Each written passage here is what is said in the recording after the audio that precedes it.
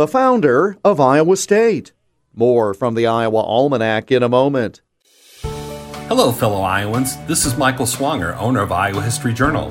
Pick up the November-December issue of Iowa History Journal to read our cover story about James Harlan, as well as stories about writer Ruth Suko, Iowa's first black football player, Frank Kenny Holbrook, the second part of our Behind Barbed Wires series about World War II POWs, and more. Get your copy of Iowa History Journal at Barnes & Noble, Hy-Vee, Walmart, Books A Million, and iowahistoryjournal.com. By the time Benjamin F. Goo moved to Iowa at the age of 24, he'd already had many life experiences. He was born on December 25, 1828, on a farm in New York.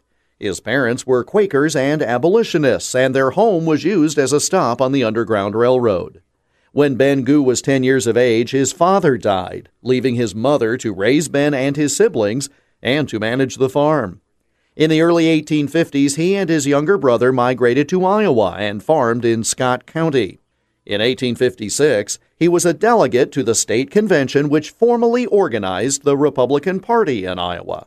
He was elected to the state house in 1858, then the Senate in 1862. He also served a term as lieutenant governor of our state. In 1858, Goo was one of the authors of a bill to establish a state agricultural college and model farm, which became Iowa State University.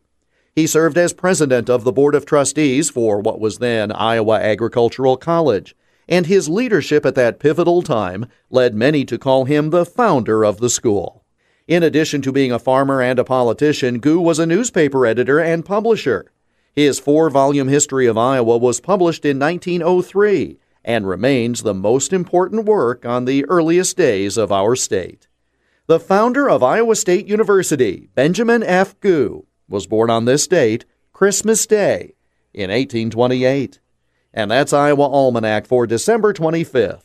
There's more online at iowaalmanac.com. Until tomorrow, I'm Jeff Stein.